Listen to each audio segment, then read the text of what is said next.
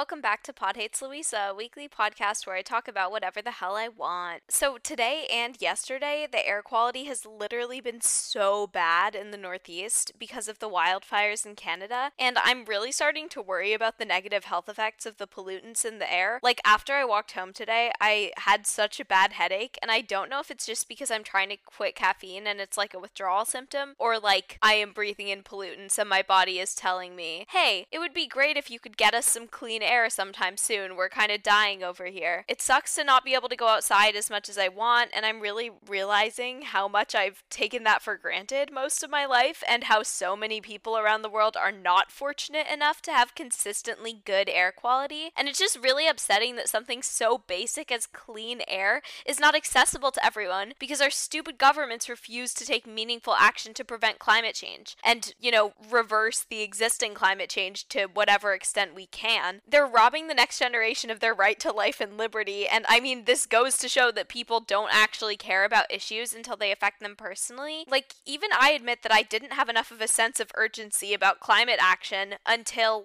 shit like this started happening and actually affecting me and the people I know. And yeah, it sucks that we're selfish humans, but hopefully the fact that a lot of lawmakers live in the Northeast means that they will be affected by the air pollution and, finally wake up to the reality of climate change. Anyway, today I'm going to be taking a trip down memory lane and talking about my unconventional schooling experience. So, a little bit of background. Up until high school, so through 8th grade, I went to a Montessori school. And basically, the Montessori philosophy is that education should be individualized to the child and cater to their natural interests and proclivities, so it's more child-led than a traditional classroom would be, which I think is amazing in principle. It's just really hard to implement on a large scale when you have more students per teacher and less funding, because some of the stuff we did in Montessori was very expensive. And the fact that a lot of Montessori schools charge tuition and are private is unfortunate, and it means that the schools are economically inaccessible to a lot of people right now. So Montessori definitely made me the weirdo that I am today, and it's a really mixed bag. I'm incredibly grateful for some of the experiences I had, but I acknowledge that Montessori definitely wasn't perfect, and my school definitely wasn't the glowing paragon of inclusivity and diversity that it claims to be. So let's get into it. I'm going to start with the positives. My earliest Montessori memory is basting. So they had little works, basically they call them works, and each work is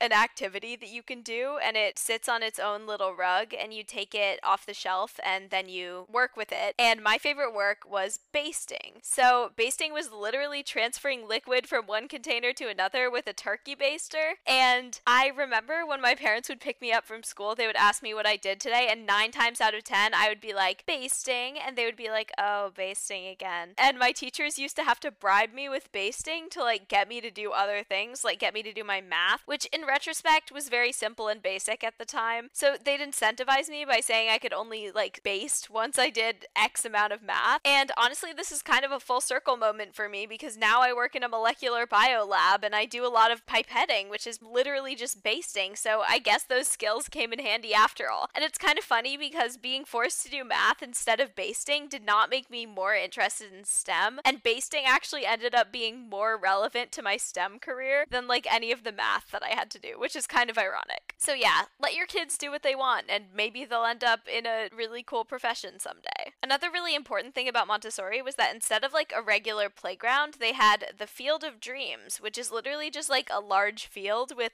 hilly terrain. I remember there was this gigantic hill that we used for sledding in the winter, and it was so awesome, but then they bulldozed it to build a mall or something stupid, and it made me so sad. The field had a pond, it had woods, and my friends and I would hang out in the woods a lot, and we would build forts out of sticks, and there was a very complex political system with all of the forts that people would build, and we developed a currency system with pine cones, and I really think that this kind of environment required us to be more creative with how we entertained ourselves, and I really think that has served me well in life. And also, I remember I would fall in the pond a lot. There was a little bridge over the pond, and routinely I would fall into it and end up soaking wet. I had to keep a change of clothes at school at all times in case I fell into the pond. I would also have to get checked for leeches, and I feel at a certain point I just just started doing it like for kicks, like just for fun and attention instead of, actual lack of balance on that little bridge. Montessori really emphasized like peace. They were really into peace in general, and I remember they would have like Thich Nhat Hanh quotes on the walls. Thich Nhat Hanh is a Buddhist monk who I really admire and try to like learn from his life and his philosophy as much as possible, because I just really think that he interacted with the world in a very peaceful and conscious way. And they would also have us do a thing called stillness after recess, which was basically meditation. So like when we would be super rowdy and crazy after recess, they would just have us like color mandalas and play with silly putty. And I remember really liking that. I mean, it didn't stop me from struggling with severe anxiety at various points in my life, but the whole like meditation thing and like,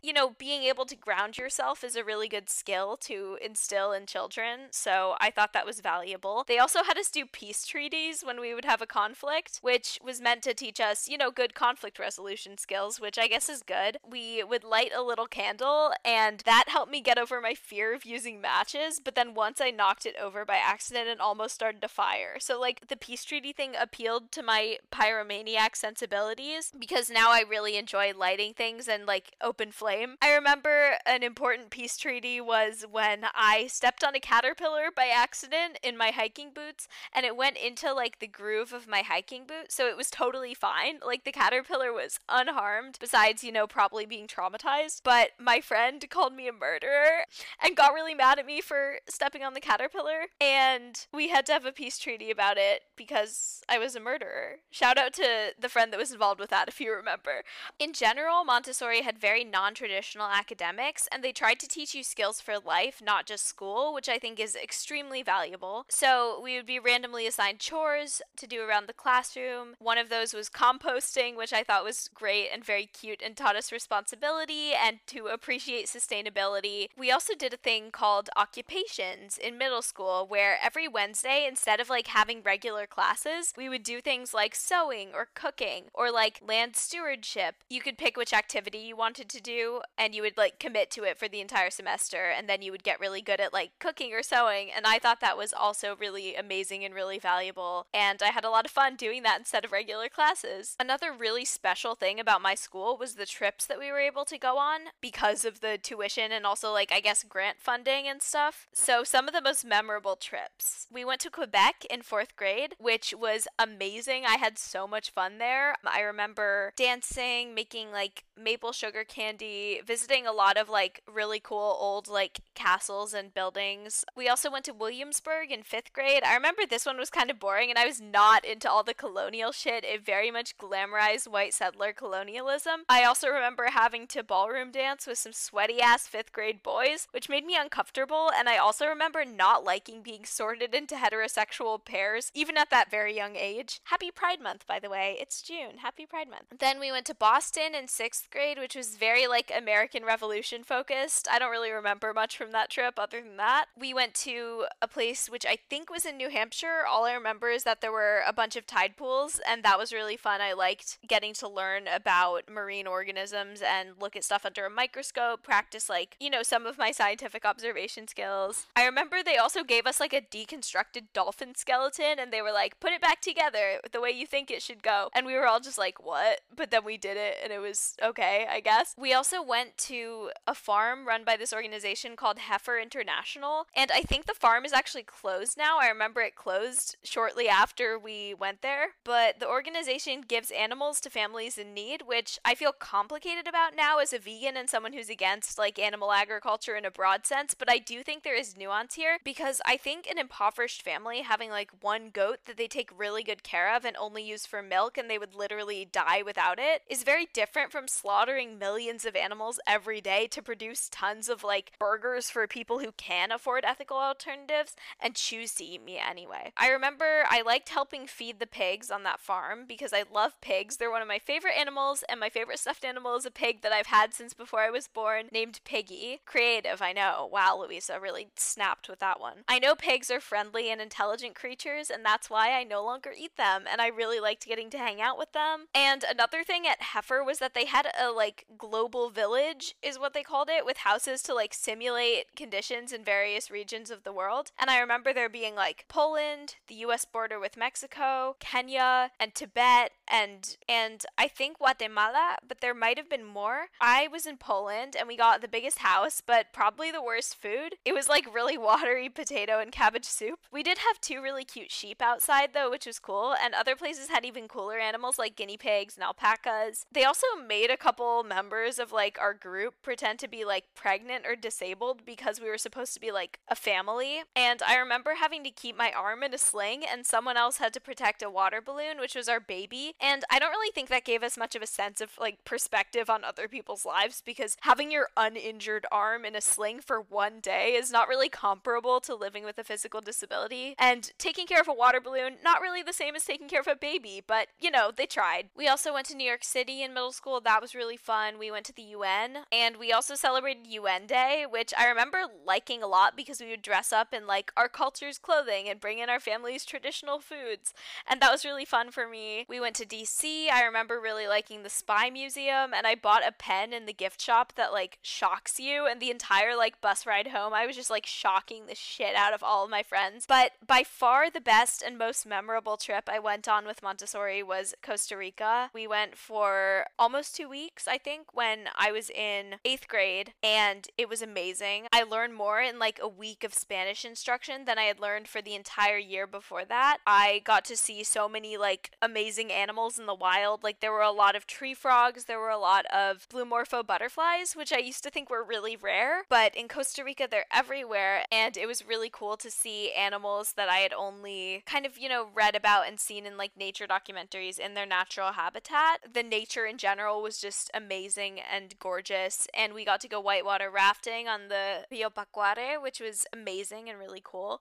Yeah, Costa Rica was one of the best trips of my life so far. But that is most of the positive things I can think of about Montessori. Now let's move on to some of the negatives. So the most salient thing is that they had a lot of weird cultural appropriation built into the curriculum. Like, I don't know if they've changed this now. I sincerely hope they have. But when I was like a really little kid, I remember that we built like a teepee in the classroom, and we had to sit in there and grind corn with a mortar and pestle. And they were like, this is what being indigenous is like. And I was like, okay, that seems heavily stereotyped and probably just like not authentic. But I don't know, we didn't have any actual indigenous people there for that lesson or that unit, but they did have like a council of grandmothers or something come in to talk to us at some point who were actually indigenous, and that was kind of a good cross-cultural learning experience. But appropriating like a heavily stereotyped version of indigenous culture and pretending like that's how indigenous people live today is just kind of crazy and fucked up. I also remember wearing zori, which are the shoes that geishas wear. They're basically like raised wooden blocks of wood with like a flip-flop type harness on top for your toes. But the ones we had were definitely not like traditional. Like someone definitely just DIY'd them at home. And I remember we had to practice like walking a straight line in them with like socks on. What purpose did this serve? I don't know. It certainly didn't like teach us anything about Japanese culture or history. They were just like, hey, try wearing flip-flops and socks. I don't know, it was kind of messed up. In general, I think Montessori had a lot of like performative diversity. The tuition for the school was pretty high, and in this country, wealth is still unfortunately mostly concentrated in the hands of white people, and people of color are more likely to be economically disadvantaged. So the fact that you had to pay a lot for the school and they didn't really do anything to make it accessible to people with lower incomes meant that it wasn't accessible to a lot of local people of color and like poor white people. And this meant that the student body was overwhelmingly upper middle class and white. But Montessori kind of like tried to pretend like it wasn't. Like when they would do photo shoots for like their annual calendar or whatever that they would put out, it would be like, you know, in college brochures where they get like all the kids of color in the one photo, like they gather everyone together to make the school look as diverse as possible without actually committing to diversity and actually like making the school economically accessible to people of different income levels. So yeah, the performative diversity was definitely an issue. Another thing that was kind of unique to this school was like the punishment methods. Like a lot of schools do detention or whatever, but Montessori did something different. Something that I think was meant to be like more helpful and constructive than detention, but still ended up being pretty harrowing since it actually made you like confront the consequences of your actions and really mull over what you had done wrong for a long time instead of being able to just get over it and move on from it. but what Montessori did to deal with kids who behaved badly according to their standards was write your name in a binder along with whatever offense you had committed. And on your first time committing a given transgression, you would get a warning. The second time you did the same thing, you would get a letter sent home. And then the third time, you would actually get sent home from school. And I remember only getting sent home once, and it was for talking out of turn, because that was like a vague enough offense that I could get clocked doing it like 3 times within 1 year. I feel like they reset the counter at the beginning of the school year. All of my other shenanigans were so weird and specific that I was very unlikely to repeat them. And besides, being written up was so traumatic for me that it was usually enough to convince me not to do a particular thing again. Even though I got in trouble a lot, I still really hated getting in trouble, and I would like frequently cry in school. Like, the waiting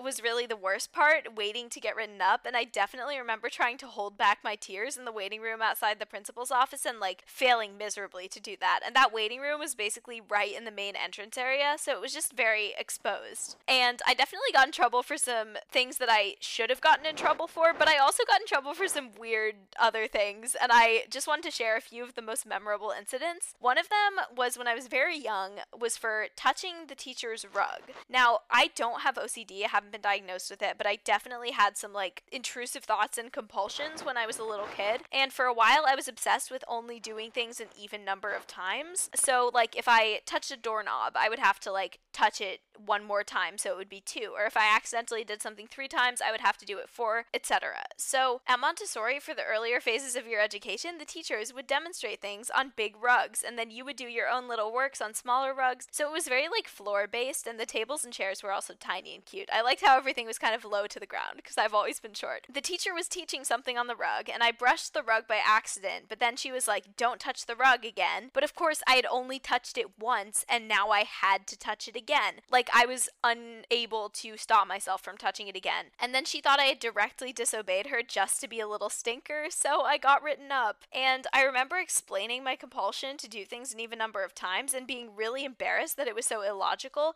And looking back, like, it's kind of messed up that they made me feel bad just because I had a relatively harmless intrusive thought and acted on it at a time in my life when I had very little self-control. I think I was about 4 years old when that happened. Another thing I got in trouble for was making a suggestive noise with my cheeks. So I think it was an earth science class, and I was in 8th grade, and the frequency of write-ups had slowed substantially to where I think this is the only time I got written up that year, which made it all the more memorable. And also I was older, so I remember it in much more detail. Me and this other kid, shout out to him if he's listening, very unlikely, felt the need to make this noise for some reason. I'm gonna try to do it with our cheeks, and we both got yelled at in the hallway directly outside the classroom, which everyone could still definitely hear because it was a very small school and the walls were pretty thin. And I remember trying not to laugh at first because my teacher was like, tell me what that sound is supposed to be. I know you know what it's supposed to be, like trying to get us to say what it was. And then the teacher was like, it's supposed to be someone jacking off, isn't it? Or they said something really awkward like that, and it was so funny. And then they basically just called us immature and stuff, but like compared to most middle schoolers, I'm sure that's pretty normal behavior.